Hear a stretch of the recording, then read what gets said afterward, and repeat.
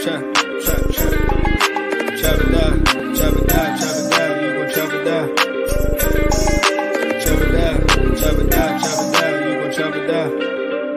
just appreciate everybody watch him throw the ball. We gon' pick it off. You gon' let him hit the hole or you gon' cut it off. You gon' play through fourth and long or you gon' punt it off.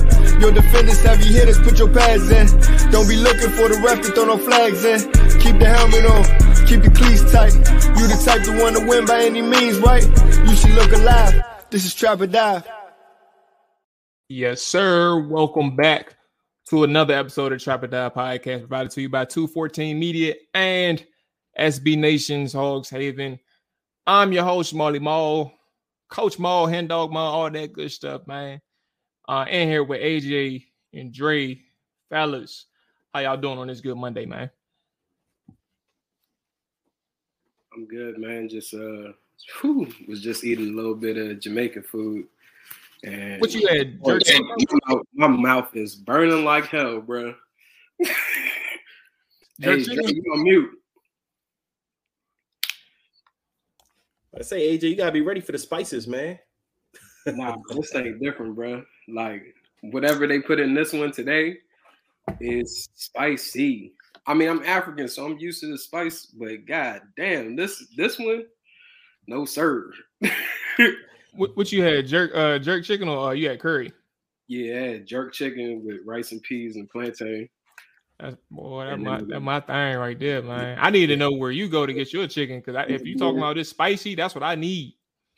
Man, I love jerk chicken, bro. This thing about to clear up my sinuses. Man gonna be blowing his nose as soon as he got done eating. Yeah, man. Okay, Dre, how you feeling? Everything good, bro? I'm good, man. Like I said, it's nothing could break my mood right now in the sale. I mean, first the weekend started off so nice because on Thursday we got the news that we were going to play the Cowboys on Thanksgiving. Like, that's really my favorite thing when the schedule releases, that they say we play the Cowboys on Thanksgiving. I love that game. And then the sale on the Friday, I was like, man, this is going to be a great weekend. It's crazy. So two things. It's crazy because I was the opposite this week. I loved Dallas so much last year that I wanted to go again this year. And I don't know if I can do Thanksgiving. Like, I'm still open to it. Like, I'm teetering. But Thanksgiving is hard because it's like, the circle that I go with, they not willing to lead their family for Thanksgiving, and I understand it, but I also want them to understand. I hope you know, like, it's not the end of the world if you step away for Thanksgiving and go somewhere else. Like, everything's gonna be okay. But yeah, that, and then hell yeah, like Friday, bro, it's crazy. So we all linked up on Friday, man, for some drinks, and we didn't even know the news we were getting before we stepped out there, man.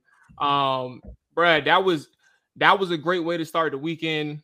We had some drinks in the city, man, and it just so happened that Dan releases a statement. Adam Schefter breaks the news, so now we're over there in a even better mood. That, you know, this is the last time that we really have to even think about a Dan Snyder, like, and understanding that his era is almost at an end for most of us, because I know how AJ feels, and it's not like he's not a Snyder guy. It's just he's just indifferent. He's not a guy who's really bothered AJ, and I get it. Like, there's people out there like that. There's people out there who really hates him, and I think the majority is clear. It's clear cut. The majority does hate Snyder. But then, like, the very minority are the people who actually support him. And I don't know why. I don't know how. I don't know what he did for them. Unless they're a player, which probably makes more sense. And I can mind my business if you are a player. but I would just suppress that information if I was them. And just let everybody be out there. Like, Robert did a really good job of, I ain't gonna lie, I saw what y'all said online, bro, but Robert did a really good job of acting like he had no history with the boy Dan. When they put him on ESPN to get his reaction, it's actually kind of strange knowing that he was only here for a couple years, and they went straight to him. And he told ESPN that he felt like the fans was waiting for this for over a decade. I mean, for at least a decade. And I'm like, no, it didn't start and stop with you, buddy. Hey, but Maul, if we gonna be honest, man, like probably during Daniel Snyder's tenureship, that was the most prolific moment of his ownership and player. Yeah. I mean, I don't think it's like. So, I mean, yeah, there was a bunch of guys that came through here from Dion's to the Bruce Smiths, but like the trade up to even acquire RG3 and then him actually playing like that week one against the Saints. Amazing. One of the most amazing moments as a Washington fan and being the age that I am and witnessing. So I felt like it was perfect to speak on that on that platform. No, to be clear, like it's ESPN is going to go to the former Redskin, like to get his opinion. And to be honest with you, and it's crazy like how we started this, but this is the only positive thing we're going to do before we give our perspective on our full perspective on Snyder. But that was the only time, if you think about it, that they really prepared a quarterback to succeed on this team. And I'm not even talking about the coaches. They brought in Pierre Garçon that same offseason before RG3 got here. Then they made sure to get I think they got Jordan Reed a year later, so that's irrelevant. They brought in Josh Morgan too, and I think Jordan Reed was already here, but he wasn't really a receiver. Jordan came in 2013. Yeah, he did. But yeah, Josh Morgan. I like Josh, but he was like a 3 or a 4 when he came into Washington. Yeah, I mean they expected him to have a bigger role. They drafted Leonard Hankerson that's at 2012. And he had an impact like his first 2 years before he just moved on and fizzled out.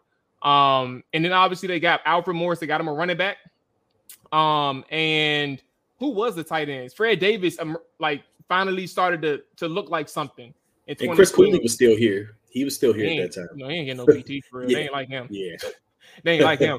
But point, like that was the one time where somebody like you really saw like a like that was a peak Snyder moment in the way in which it could have been something. But point being, man, like overall, and that was just a little interesting comment by Robert. But overall, man, the Snyder era is officially in the tail end stages of it. I see everybody in the chat, Hawk, Magic, Monty, appreciate y'all checking in. Everybody that's watching live, if you're watching on Twitter as well, make sure you can stay on Twitter if you want to. That's perfectly fine. But if you want to be a part of the show, try to migrate over to YouTube so we can see the comments as well. We can't see them on Twitter. Make sure you hit that like button, that subscribe button. If you are listening on podcast, make sure you hit that follow button. Leave us with a rating and review. We definitely appreciate it.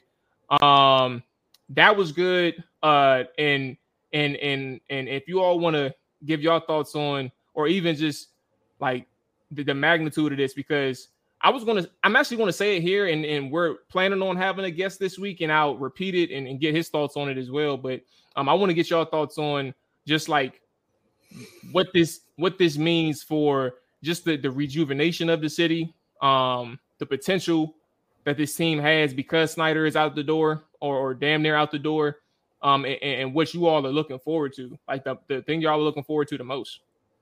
Yeah, I think I'll go first because I don't think I'll be as long-winded with it. But I just feel like it's a new chapter, new opportunity for the fans to kind of have a clean slate. No more kind of talking about Snyder and his past and all the different grievances that happen within the workplace environment. And also the relationships with players, coaches, so on. I think there's a big opportunity for Josh Harris, Mitchell Wells, and Magic Johnson. We've already seen things leak, which I think I said to you guys Friday when we were out. You already know that Magic Johnson is going to be heavily involved in trying to secure a stadium with some of these political people, and he's already met with Wes Moore, the Maryland governor. And having that background, having developments and stuff within the Washington D.C. community, I think it provides hope. It's kind of like when Obama became president of America. Provided hope. You felt the optimism of change. And I think that's what it does for the fan base. Unfortunately, a lot of people have had to move down south because of the cost of living here in the DC metropolitan area. But there's still a lot of people that root for this team and want to see them succeed and start winning games and being more competitive and just consistent overall, and not being affiliated with, a lot of nonsense off the field and not winning. So, we'll see what Josh Harrison and the group does when they officially get voted by the other owners of the NFL, come in and, start to make their imprint, not just with a possible stadium, but also other facilities, and most importantly, winning and putting the right people in position to start that process overall and be consistent. And no more days of the Vinny Serratos, the Bruce Allens.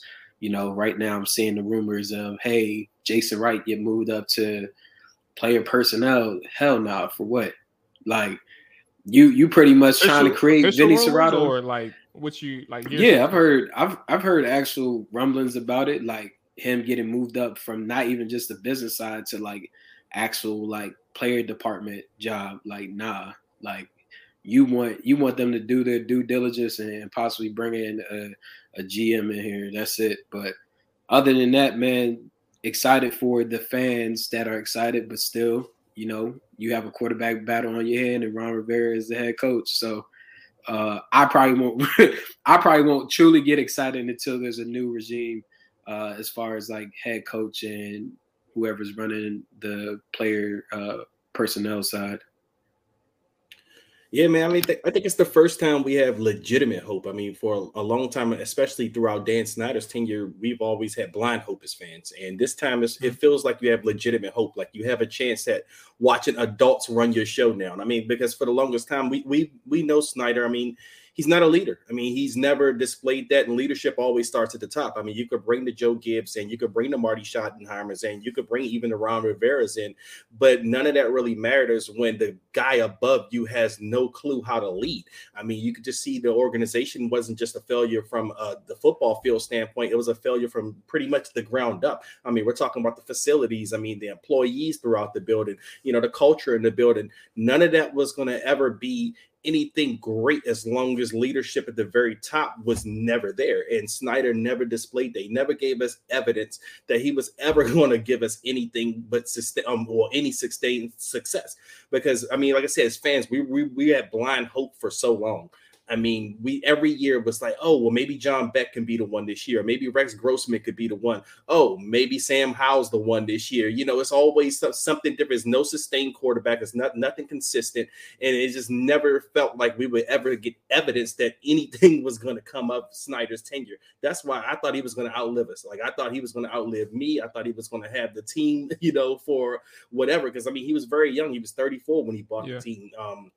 He's 58 now, 24 years later. He could have owned this team for another 20 or so years. I mean, no problems.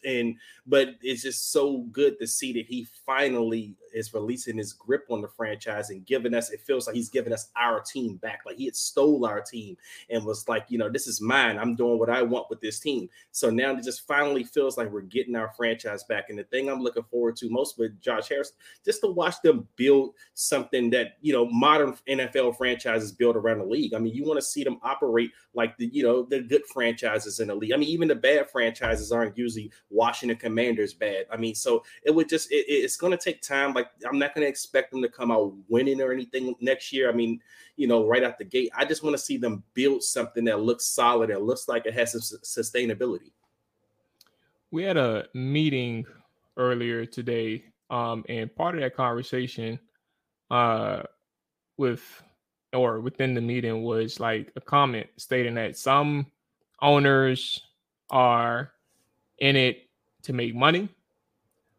Some owners are actually in it for championships. At this point, with a 24-year sample size, Dan never really cared about winning. It was what he projected. No, he didn't care. He brought the names in to put tickets. To put seats in, to put people in those seats. Like, there was never the reason why you bring. I'm not even. Let me just finish, because I'm about to say the reason why you bring these names in isn't because you're trying to build a sustainable team or to do proper team building. You're doing this because obviously they're good players, but like you don't even know what the coaches want. You don't know what anybody want. You just bringing them in regardless. Like that 06 season, and this is where I'm gonna get to when I mentioned the potential guest this week. I'm gonna get to this point. Like that 06 season was great. That 06 all season was crazy. But like he never really truly cared about winning. And I think when you look at Josh Harris, for better or for worse, and you look at the way he attacked I don't remember what years, Dre, you probably know him off the top of your head, but the 3 years in which they did actively tank. Like he had a vision where he said, you know, we're going to take this time, and it's easy to do it in NBA. You can't do this in the NFL. But we're going to take the time out to get what needs to be done now, because once we accumulate these picks and we bank on XYZ, we're hoping that we come out of this with a Hall of Fame player, elite player that can get us to a championship. Part of that worked. The other part didn't work. And it hasn't worked yet. I don't think it's ever going to work. I don't think they're going to get to NBA Finals, and I don't think they're going to win it because they made too many mistakes in the meantime. But point being, the thing that I'm looking forward to is seeing that, or at least knowing that Harris is an individual who is set on trying to win. Like this is his goal, and I don't think you don't have to do that with the Commanders. You don't have to do a full blown tank with the Commanders, even if it did seem like plausible with this Washington Commander. You don't have to do that. And like this team is set in the sense of they need leadership from the top, from a management standpoint, from an ownership standpoint, and then from a coaching standpoint. And I think Josh Harris is knowing that he's going to try and get the best people out there to do that. He's done that at least with Doc. Arguably, you can argue that he's not the best in the playoffs, and his track record speaks for itself in terms of when it comes down to trying to close out series, especially before you get to the conference finals. But here's my thing: like competitiveness is what I want from top down. Somebody who is truly vested in trying to win championships, right? But then the other thing that I'm concerned about on the flip side is the damage that Dan Snyder has done. And I've been on podcasts, fellas, like the past week or two. And I've said this on each and every time I've gotten on non-Commanders podcast. So they're asking about, the fandom and things like that. Think about, like, I'm 29. I'm going to be 30 in a few months. I've never experienced winning. I've never experienced what sustained winning looks like. And I'm at the point where, like, if you know my background, you all know it. But, like, for those who don't know it, like, I became a writer in, like, 2016. So, like, 7 years I started writing. The main reason why I started writing is because my fandom, my love for the team started to dwindle. It had nothing to do with the Redskins at the time, but it had everything to do with how this team wasn't serious about winning. And when I say team, I mean the people at the top. Like, you never had the right people in place. And I started to figure that out. So I started to draw away from the fandom side. And then the podcasting started coming in and all these other things. My concern is, like, I'm so excited about Dan Snyder moving on. I'm so excited about the potential of this team and the potential of this city. Like, I love Washington, D.C. I love PG County. And I can't wait to see what this area looks like, knowing that dark cloud is away and away from Washington.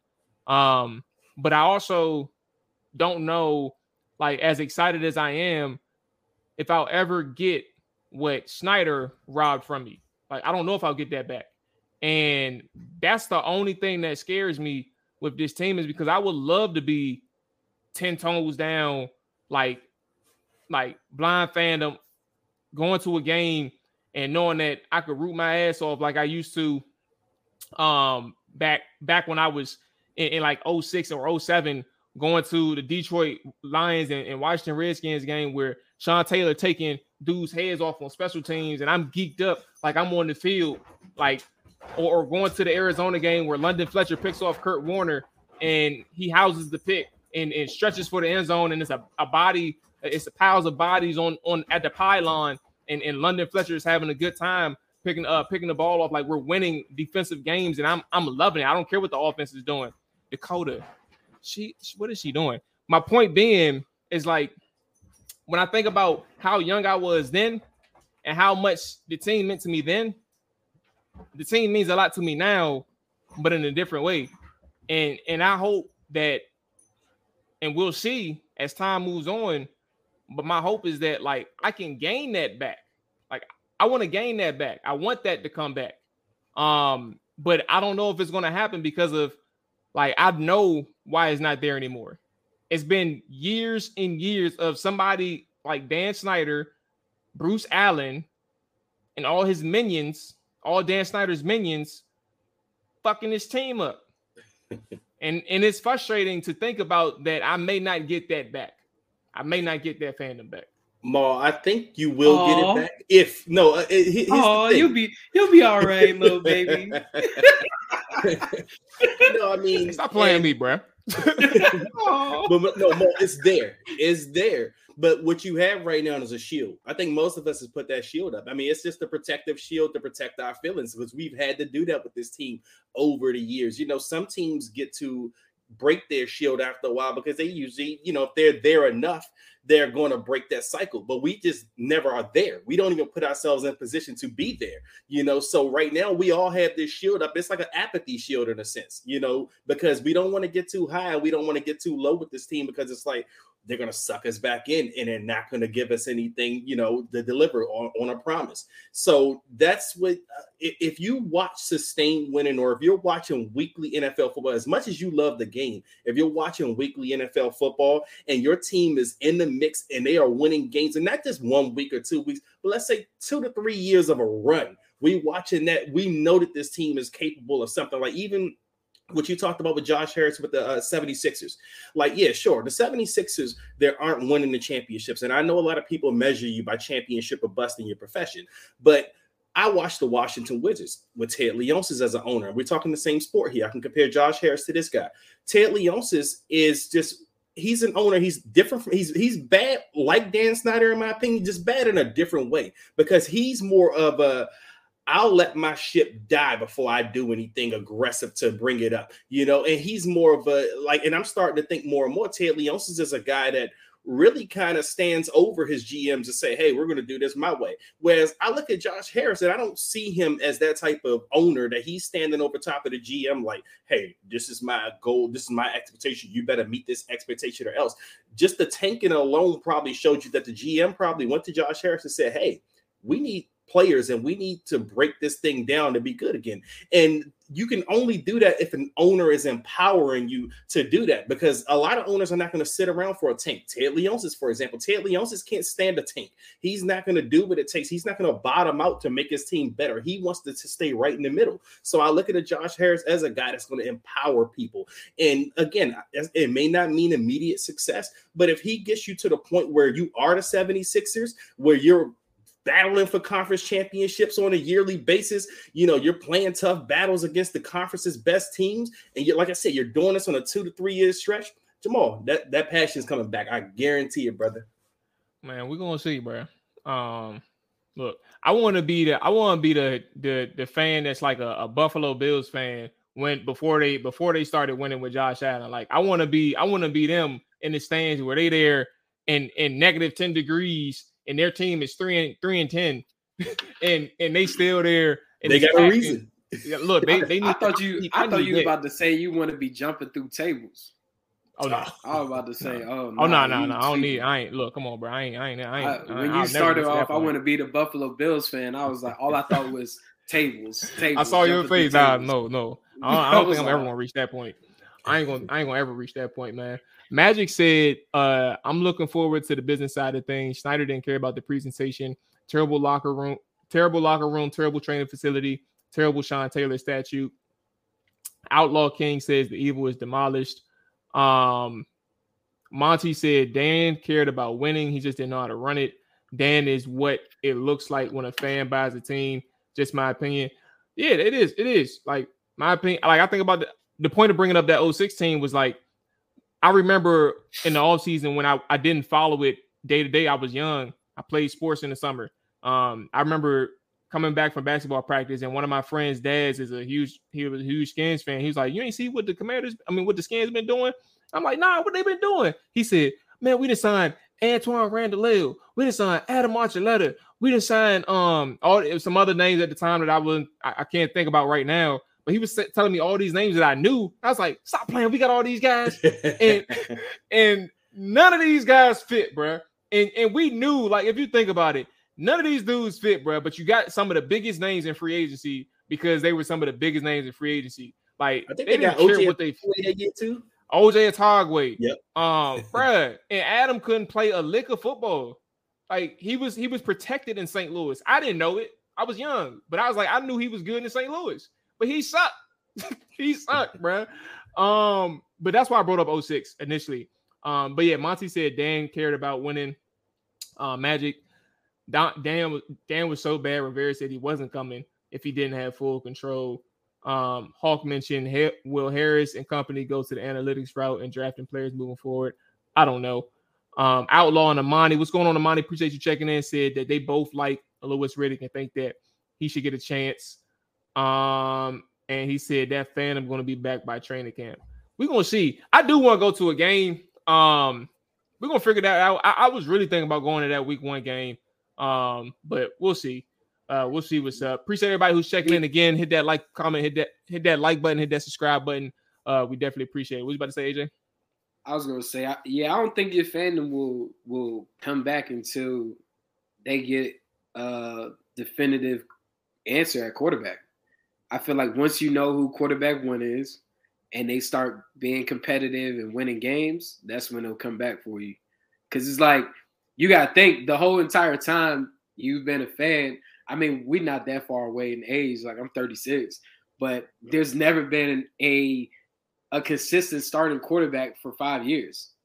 Yeah. Like, even when Kirk Cousins was doing this thing, it was still like, damn, it's Kirk Cousins. Like, this dude he ain't really it. Like, he putting up his numbers, but he really ain't it. Like, so you knew eventually that this wasn't going to be the long-term answer. But I think if you know, let's say, for example, let me play Miss Cleo a little bit since I just had the Jamaican food, right? Let me play Miss Cleo. If let's say this team fires Ron Rivera, they end up maybe with the 15th pick in the draft, but miraculously over the offseason, they pull off a trade and move up to number 1 pick and draft a Caleb Williams, who's from the area, grew up a Washington Redskins fan. Immediately your fandom will come back because they'll also have a new coach, and you've seen Caleb Williams play enough in college to look at the perspective of him being a top overall quarterback in the league, especially with the weapons at hand. I think that's how your fandom could immediately come back by next year. The same time. But see, AJ, even just outside of the quarterback, like, we can't even sneak into 11 wins with Dan Snyder. You know, even like just give us one season where it looks like we might have a conference championship to play for or something. The fandom might come back then. I mean, even if you don't have, so said quarterback, but just give us something to embrace or something to look forward to, like something we feel like we're fighting for. And we just didn't seem like we had a fighting chance with Dan Snyder, man. We didn't. And look, I'm listening to y'all. I'm not disregarding it. I hope y'all are right. I just hope y'all are right. And even still, like I love what I'm doing in this aspect of covering the team and talking about them. So I can't complain too much, but I do want that feeling of excitement. Like I need that joy back, that endless joy back with this team. But we're going to see, bro. We're going to see. But nevertheless, though, before we transition to the schedule, I'm definitely excited. And as AJ said, I'm excited that fans are excited about this because it is a monumentous day. And I'll never forget the day that it happened. And we got to bring in that day with some drinks, man. It turned up. I didn't tell y'all, bro. Bro, I was so lit. I drove past my exit, and On Friday? and Friday I drove past my exit, Right. and Hey, you a I didn't. lightweight, by the way. Nah. I was talking to this chick on the phone, like, hey, I think my man lit, and I don't know how. No, see what you don't know, AJ. I had a bottle in my truck before I got there. Boy. I thought we drank the same amount of drinks that night. That makes sense. That's what I thought. It does make sense. I was like, yeah, he's tripping right now. I don't know. No, I was on that. I was drinking on that Espolòn straight out the bottle, baby. Look, we got cut more some slack because places like where we went, man, that's the places where they try to get you real effed up in there, man. You know, they feel the liquor, they can put all them little sugary little drinks together for you. So what I had a Long Island, and then, I had a Long Island, and then I had that second drink that Cuz made. It was some tequila. I don't even know what it was, bro. I just said, give me your strongest tequila junk. Well, you messed up at Long Island. That's where you messed up at. Yeah, man. So I was just turned up, bro. But yeah. Okay. All right. So schedule. What do we think about it? Like,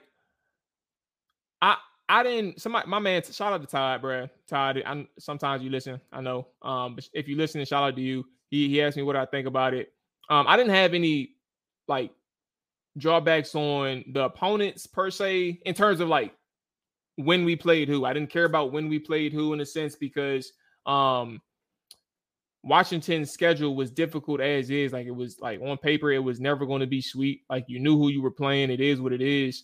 I think there were a couple things that got to me, and it was mainly like the amount of times that Washington was on the road consecutively before going back and seeing a home game. Like if you think about it, if you look at it, I think there's like 3 or 4 occasions where there are back-to-back road games.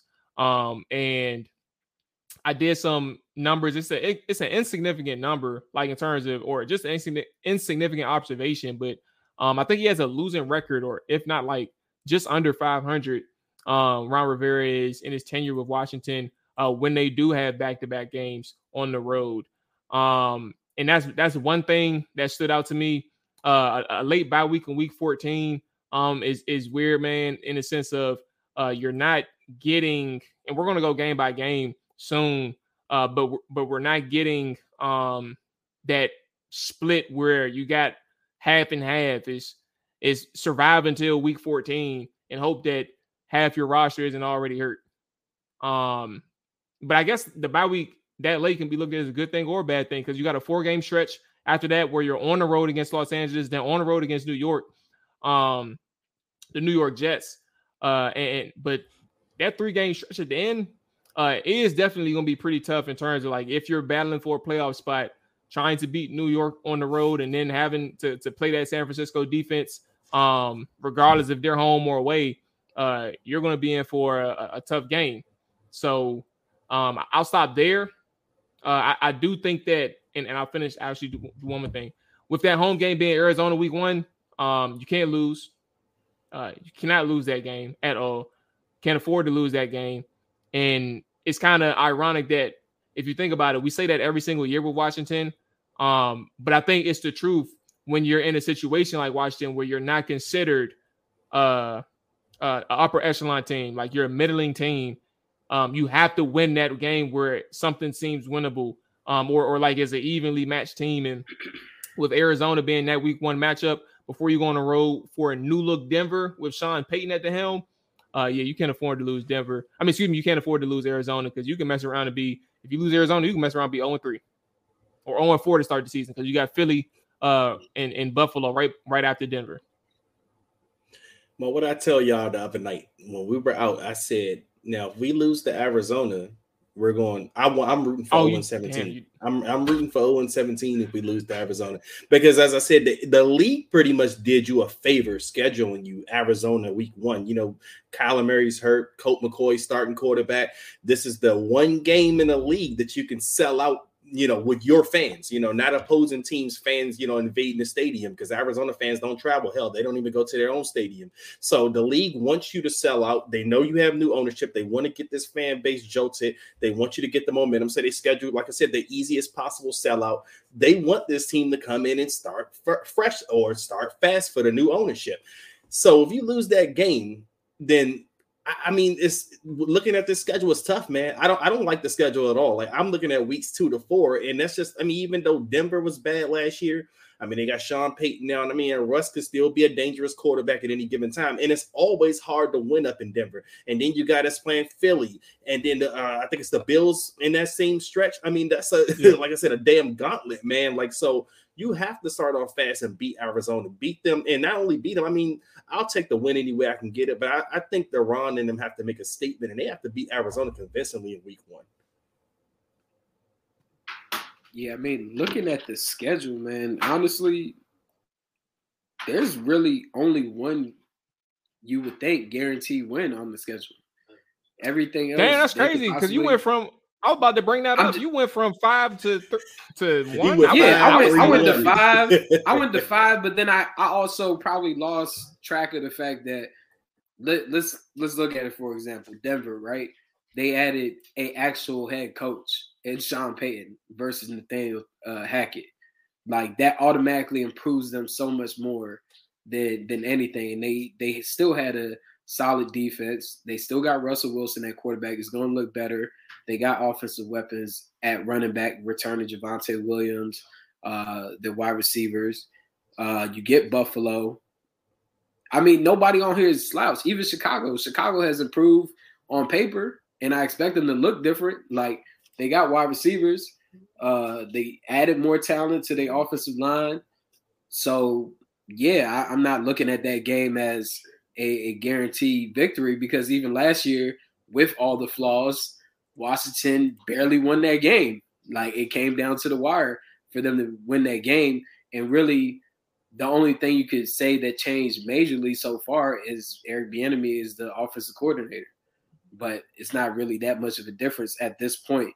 And when they play them, it's early in the season too, week 5, Thursday, coming off of playing at Philadelphia at that. So it's a short week. Atlanta has Jesse Bates now, Calais Campbell, Bijan Robinson. They got Jeff Okudah. They've added a lot of pieces to that team. They do have huge question marks on quarterback. They have question marks at quarterback, where Washington still probably have questions there as well. Taylor Heineke might start. Desmond Ridder might be there. Who knows? But when you look at the overall schedule and the teams that they're facing, not even based off like what weeks it is, it's like a lot of these games are toss-ups. It could go either way, 50-50. There's not many you can go into it and saying that the probability of them winning is like 80% or 90% or 75%, except for Arizona. Outside of that, they could get blown out by each and every team on here, honestly. So they got to be ready and can't get off to that late start that Ron Rivera typically goes through since his tenure has been in Washington, where they take a long time to start accumulating these wins. Let me ask y'all this to what AJ brought up. AJ says 1 guarantee. He can only see 1 guaranteed. I said actually technically said 3.5. And I'll ask you the same thing, Dre. Like, what is? Hold on, let's say the teams that we think though. Yeah. So I said guarantee Arizona. I was gonna ask you to say the 3 teams that you thought of. Yep, Arizona. I gotta pull it up because I actually don't even remember, and that's actually a scary thing because if I don't remember, that means so I may be wrong. It's NFC. I know I said Arizona, Los Angeles, NFC West. The Los Angeles Rams. Oh, here it is. I said 3 in a possible. Los Angeles Rams, Arizona, home versus New York. The Giants, and then the possible was possibly Chicago. And for the reasons you mentioned, AJ, about Chicago, like that ain't no sweet game no more. last year was sweet, and we could barely put up points, put up 12, and one of those touchdowns was because of Trust Way. So, yeah, 3 in a possible: LA, New York, and Arizona, and then possibly Chicago. I'm gonna go with 2 because I don't like guaranteed wins, especially not with this franchise. Like they, I never see guaranteed wins, because I mean they've been known to lose literally anyone, and then they'll surprise you and beat someone you don't expect them to beat, like they did Philadelphia last year. But I mean, my 2, of course, obviously is Arizona. And then Chicago. Like, I mean, I get it. They are a different team, and that was a tough game, but Carson Wentz was starting last year. That guy, he just couldn't play football anymore. And then they're playing here. Like, I don't know the last time Chicago has beat us in D.C. or Landover, FedEx Field, whatever. Like, I can't remember the last time it happened. I just can't see it now. I just feel like that's one of them games that they will win. I mean, but again, I got 2, man. Okay. Magic said, do y'all think Eric Bieniemy's style will impact the offense? What's going on, Steven? Appreciate you checking in. And thank you. Yeah. I mean, I do think it'll impact the offense. I think his style will impact the offense. I think if you kind of like some tidbits of minicamp, rookie minicamp. Now, again, like when reports come out or comments come out from it, like their impressions on coaches or players, take it with a grain of salt, I guess, right now. But like they did say, like it was noticeably different from how Eric Bieniemy, how his energy was felt in practices versus how like Scott Turner, like you can barely hear Scott Turner say a word during practices, but you can hear Eric Bieniemy preaching and yelling, like not aggressively yelling, but yelling and being vocal to his players throughout the practice, and you can audibly hear what he's saying to his players and things like that, and they pick that up. So in terms of style, I think that type of angle, that style will be rubbed. You can rub off on players in that way, understanding what it takes to be a leader on the field, and it's just a matter of time till you find out who's the cream and who rises to the top in those groups of people. So that's kind of my comments on that. Fellas, do you think Eric Bieniemy's style will impact the offense? Yeah, I want to answer Magic's question first. Before I answer it seriously, I was talking to one of my good friends today on the phone. I mean, he's a huge Commanders homer, and he started talking about, Eric Bieniemy. He's like, Eric Bieniemy, I'm so excited about him. I'm so excited about Eric Bieniemy that I'm gonna fucking draft Amani Rodgers in the fantasy this year because I think the tight end's gonna excel. I'm like, damn, slow down, player. Amani Rodgers, I don't know if I'm drafting that guy in fantasy yet. I don't know if I'm drafting any of Washington's tight ends in fantasy because they just don't, they got to show me something, kind of like Sam Howell has to show me something in a sense. But to answer the question, I was actually listening to Ron talk about Eric Bieniemy and kind of his impact so far in minicamp. And it was interesting how he talked about how Eric Bieniemy has kind of shifted around a lot of the offensive coaches. And, he was talking about it in the sense that was something that Ron and them hadn't done, while he was here. He was like, he's just learning this. And he was like, he said that Eric got it or picked it up from Andy Reid. And Ron was like, I really trust this, in a sense, because he also, of course, worked with Andy Reid as well in Philadelphia. And he was saying that, one of those things is Eric Bieniemy shifts the coaches, like, around the training camp. He's telling certain position coaches, hey, I need your eyes over here, or I need your eyes over there. And that seems like a very unique thing for Ron because he hadn't been doing it. And you just wonder how that is going to impact, little nuances and little details like that. You wonder if that's going to be something that translate or impact or be something that different than we've seen in the past with the Scott Turner offense. So it's kind of exciting to hear, those little things about Eric Bieniemy because that personality has been missing from this organization, at least during Ron's time here.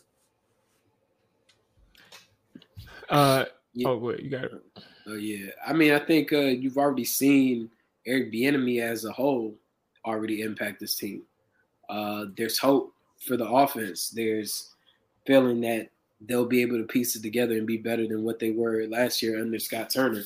I mean, and he hasn't even called a play for Washington yet, but the hype behind them even being a better team is because of Eric Bieniemy, not just even from the offense, but he's also the assistant head coach for this team. So just his overall leadership and being a presence within that locker room and being a mentor amongst those players on both sides of the ball.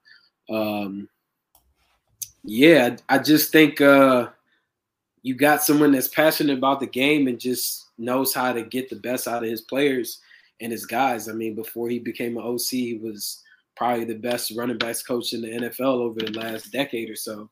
So, I mean, you're kind of getting to see that this is authentically him. And sometimes you need that type of energy within your organization. Ron has a different type of style. And, you know, that may work for some people, it may not. Some people might need that extra oomph behind them, especially on the offensive side of the ball. You don't really see those type of guys like that. You see that on the defensive side more so. But, you know, having someone that's relatable, understands the game, also has the rapport to go along with the personality and coaching up Mahomes,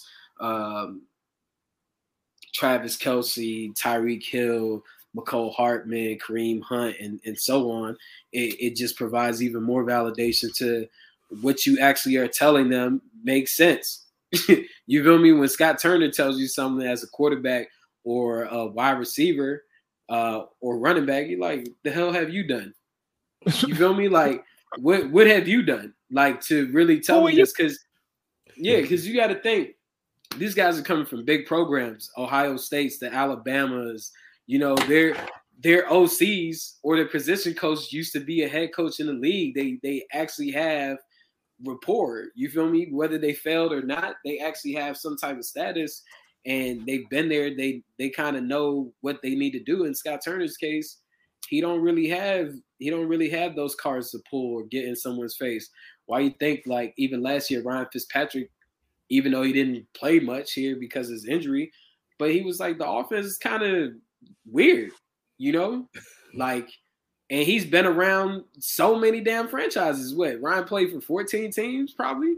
Damn near, yeah. Yeah, so it's like, yeah, that's going to be a big change in how the offense looks. You've already seen it so far.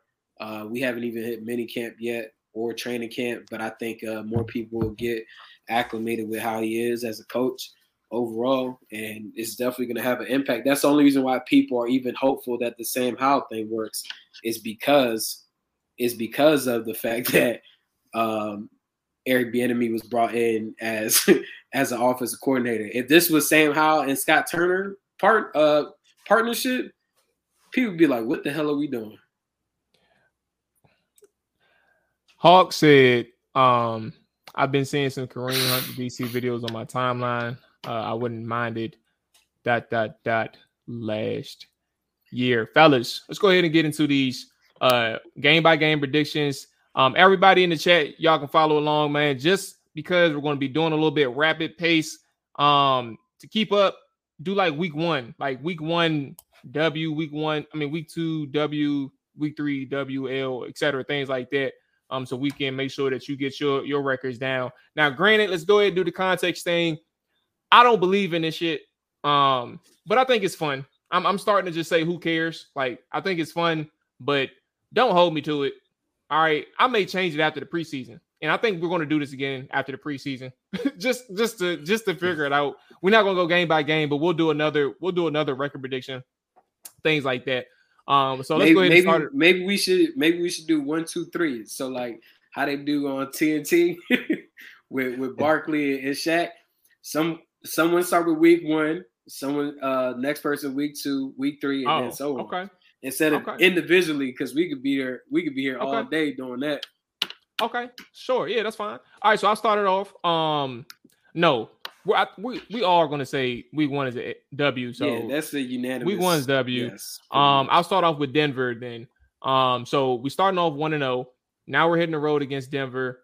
I'm going to say that on the road against Denver, against Sean Payton, early on the road at the Mile High. I don't remember the last time Washington beat Denver at Denver. I think that remains the same, especially with Sam Howell on the road. So I'm gonna go L. We're 1-1 going into week 3. Who's next up? Who do we want? I'll go with AJ. AJ, you got the next one. You're home against Buffalo. The Commanders are 1-1. Week 3 against Buffalo. What you got? Hell no to the no. Hell to the no. That is an L. Oh my AJ goodness. gonna pick L for everyone. Every time we get to AJ, it's gonna be an L. Oh my goodness. We're starting off 1 and 2. Okay. Here it comes. Here it comes, man. Dre, you got Philadelphia, man. Week 4. We are at Philadelphia. 1:00 game, Sunday, October 1st on Fox. What you got? I don't have us winning that game because Philly is going to be pissed. We beat them last year in Philly. I can't see us beat them twice in a row in Philly. So 1 and 3.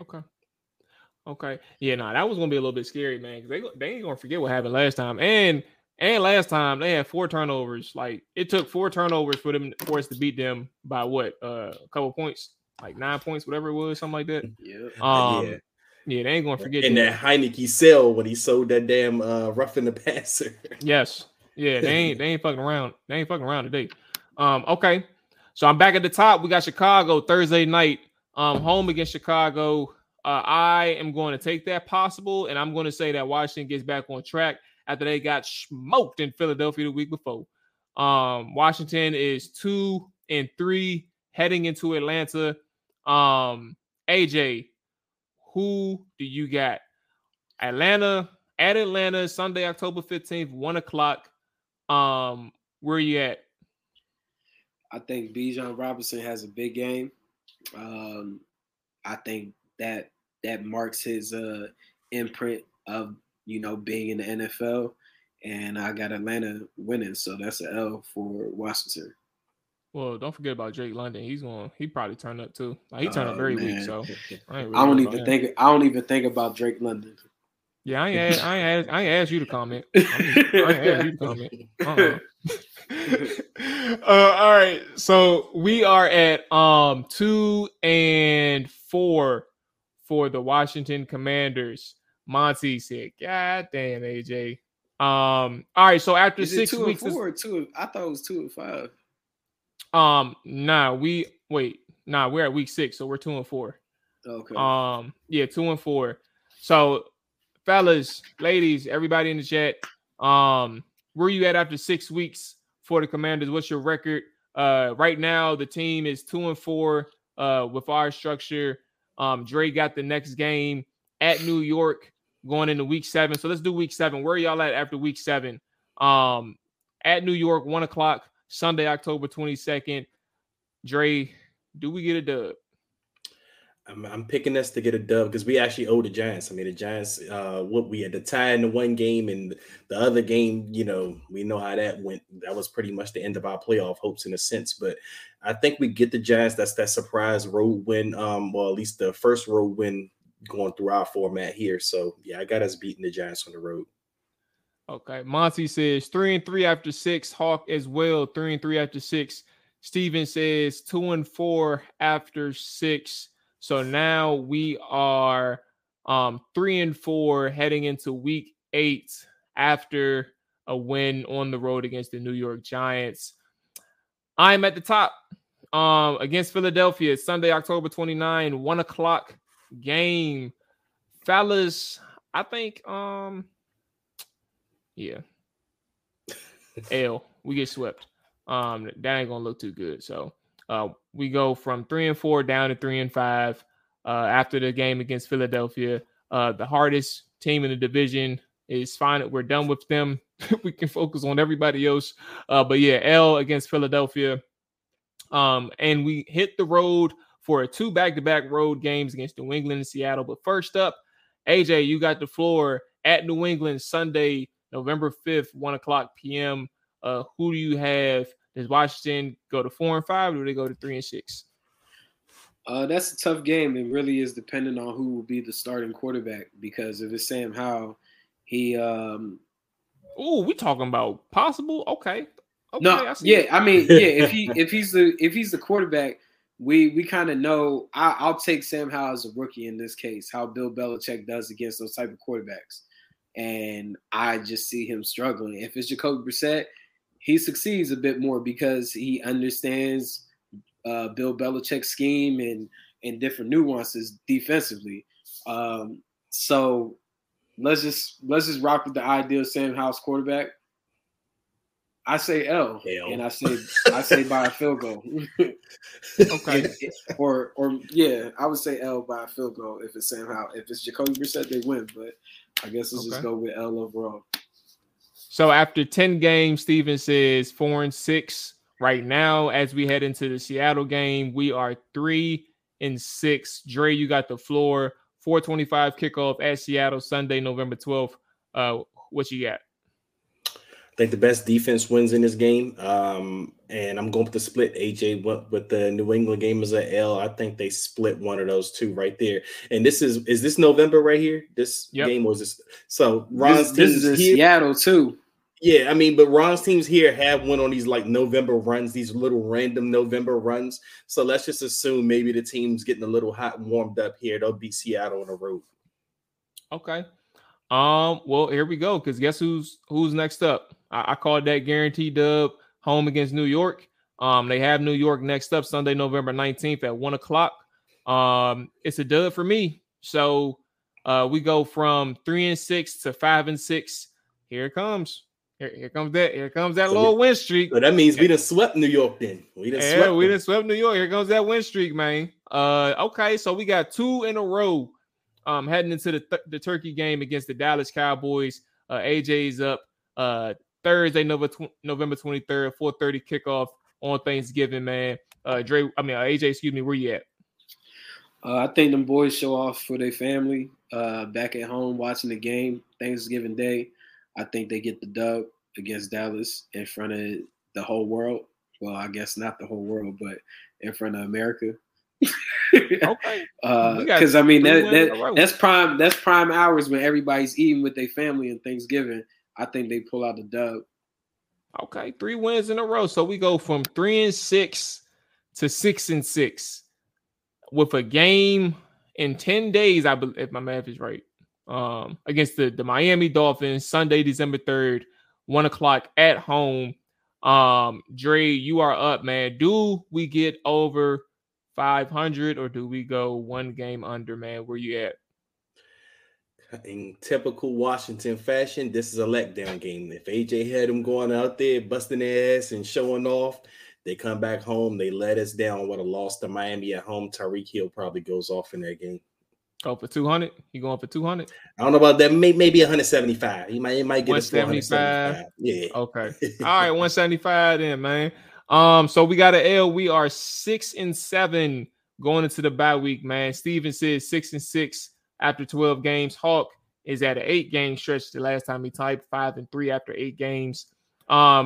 Everybody, where are you at after 13 games heading to that bye week? Let's catch up on everybody's numbers. We are 6-7 going into the bye week with Los Angeles coming out. I said that's one of my guarantees. Just so happens I got that game. So I'm gonna go ahead and say we come out the bye week with a dub against Los Angeles Rams Sunday, December 17th, 4:05 kickoff. The Rams get that L at home. We are now back at 500, 7-7. AJ, I kind of know where this one's gonna look like, but the following week, man, Christmas Eve at New York, the New York Jets, 1:00 kickoff, Sunday, December 24th, man. AJ, where you at? Oh man, it's gonna be an amazing game. Get to see some great defense played, but ultimately, in this league, you need a quarterback in order to win these type of games going into the playoff stretch. And Aaron Rodgers is that guy, and there's no way I can pick either Brissett or Howell over Aaron Rodgers. Okay. So now we are. So that's an L. Big L's. Big L. This is crazy. This is right under Ron. This is Ron's mantra right here, like teetering around 500. So what we are 7-8, right? 7-8. Going into the last 2 games. Okay. Now San Francisco, you got a tough decision here, Dre. Home versus San Francisco, December 31st, Sunday, 1 p.m. kickoff, man. Dre, how does Washington get the dub? This is the game that they win that they have no business winning. They're going to win this game. No one's going to expect them to win this game. And they're going to finally get they're going to get Kyle Shanahan in them in this game. I think they come out with the dub. Surprisingly, they're going to surprise. This is their Philadelphia game of 2023. Okay, so now here we are, 8-8, 8-8, baby, right where Ron want to be, man. Just enough that he has enough to support his case for making the claim of why he needs to be the head coach in 2024. But on Sunday, January 7th, against the Dallas Cowboys, them boys fall short, and the Commanders take the L at home a year later after Sam Howell made his case for QB1 for the Washington Commanders, or made his quote-unquote case for QB1 for the Washington Commanders. The Commanders fall at home to the Dallas Cowboys, and they finish the season 8-9. All right. So that's gonna wrap it up. We have a collective record of 8-9. This was fun. This was actually, I like this structure. Instead of game by game thing, that was much better. So Steven says 7-9 after the first 16. And I guess it don't even matter if we got nine L's. They ain't making the playoffs with 9 L's regardless. So that's going to wrap it up for Steven's side. He says 8-9 in a meaningless game. He said, I think I asked y'all about how many sacks must Chase have to make him keep around to pay him big money. To be honest with you, I like the structure that the Packers did with Jordan Love. If he shows that he's making an impact, to be honest with you, Hulk, like, yeah, man, a 2-year deal or a 1-year extension. But if he explodes and goes for like 13 plus sacks, then you just got to pay him. You need, for big money, you need about 13 plus sacks.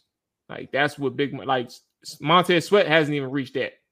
Like, that's easy. That's easy to just let go of Montez, get your boy Chase. But that's what that looks like. You need about 13 plus sacks in order for Chase to get big money. If we're talking about literal big money for one of those edge rushers. Ma, I honestly don't think the bar will be even that high for Chase Young here. I mean, but it again probably depends on who's here or who's making the decisions at that point. Because I mean, if it's going the way we think it's going, no one that drafted Chase is going to probably be here making decisions next year. So, but I think double-digit sacks probably. I think double-digit sacks probably gets him paid here. I mean, if let's say new ownership comes in and they want to get, they see Chase, he's rejuvenated, he has double-digit sacks, and they say, hey, now we can make you the face of the franchise with our new guys going forward. You're from the area, blah, blah, blah. You got superstar potential. We're keeping you and we'll pay you. So I think he has to have double-digit sacks, and I don't think anything less than that. Yeah, I think I'll agree with Stephen Mayo, one of our viewers. Like I've stated, I don't think this scheme is set up for guys. Stephen like says, Montez. just so context, he said, I think it's more than sacks, pressure, stop the run consistently, and then 10 sacks. Yeah, I don't think this scheme is necessarily set up for Chase and Montez to produce those type of high sack numbers, such as a Nick Bosa or guys in other markets that typically have been at the top. I just think that they don't allow them to play aggressive enough on that front. That's why you see in this case, most of the sacks leaders on this team have been the D tackles in Allen and Payne last year, what have you. I think it really just boils over to overall impact. Like, he's an elite run defender, in my opinion. He can make an impact in batting passes down, pressures, like so many things. Like, let's take, for example, Emmanuel Forbes now being in here and being a ball hawk. If he gets a lot of picks, that'd be because of the pressure applied from Chase and Montez. So those pretty much count as sacks if you get in the flip the field. Probably more important than sacks in some cases, because you get in the flip the field and put the ball back in the offensive hands to go and score more points. Or Emmanuel Forbes himself is having pick sixes. Because, I mean, do you really care about those sack numbers if he's a Ryan Kerrigan? But AJ, to your point, if Forbes is the ball hawk that we think or we hope he is, that could also increase the sack numbers, because I always thought one of the reasons why you aren't getting sacks because no one's scared of your coverage. I mean, the quarterbacks are able to get the ball out of their hand to free open guys within split seconds. So if the coverage is much better and guys like Forbes is threatening, maybe the sack numbers go up. Yeah, that's true for sure. Like, so adding Forbes with Fuller, Ben, and then also Martin that they drafted, if they can provide better coverage, it goes hand in hand. Like the DBs and the DNs or the defensive front, it goes hand in hand. If they can apply pressure, it gives the DBs more opportunities to get their hand on the ball and make plays and flip the field or either or pick six. So yeah, I'm not really concerned about sack totals. I don't really want to put that type of pressure on either one of them. I feel like, hey man, just do your job and apply pressure at the most. Even if you don't get the sack, that pressure and those guys having the opportunity to make plays on the ball, it'll go a longer way than anything. Be disruptive. Because you could be fooled with those sack numbers. Like some people think Ryan Kerrigan was elite, but boy. But he got the numbers and he got the extensions here in Washington. That's what got him here. Yeah, he got paid, but he wasn't no Von Miller. Chase, it don't matter. Chase on that. Chase ain't even sniffing Ryan Kerrigan money right now. Like, man, that's the problem. Chase, so you know what's crazy for Chase? If he doesn't even produce high sack numbers here, another team's gonna pay him just off of the fact he's a number 2 and he still has youth on the side, and athleticism. So I'm already hip. Like I know was like Washington's in a lose, but at the end, like the only way he stays here in Washington is if he puts up numbers. Like, and that's kind of the crux of this whole thing. I don't disagree with anything y'all saying. Like the pressure is run stopper. He's already a good run defender, but at the end of the day, like you getting paid number 2 overall you get drafted number 2 overall to make those plays on defense. Well, Maul, that also depends on who's the GM here too. Like, because they could also look at it from a perspective like they ain't really use him the way that I would want to use him with whoever we bring in head coach wise and their defensive scheme. So it's really so tricky, and that's why I feel like it sucks for this ownership group that they didn't get this approval before all of these decisions needed to be made. If they could have had approval or something in like February, March, I think Chase would have got the option picked up. Well, let's go ahead and curtail this and bring this back. Hopefully we get the guests on this week so we can bring up this same conversation. I am very late for the other podcast. So I got to dip hard out, but fellas, y'all be safe. We're going to tap in throughout the week. Matter of fact, we're going to talk tomorrow for the recap of earlier this morning. So we'll tap in tomorrow. But yeah, stay locked in. Appreciate everybody who tuned in today live. Make sure y'all hit that like button, subscribe button if you haven't done so already. We'll be back later throughout the week. All 32 will be back later this week. Appreciate y'all checking in. But yeah, we out of here, man. Y'all take it easy. Yes, sir. Down, set, watch him throw the ball. We gon' pick it off. You gon' let him hit the hole or you gon' cut it off. You gon' play through 4th and long or you gon' punt it off. Your defenders, heavy hitters, put your pads in. Don't be looking for the ref to throw no flags in. Keep the helmet on, keep the cleats tight. You the type to want to win by any means, right? You should look alive. This is Trap or Dive.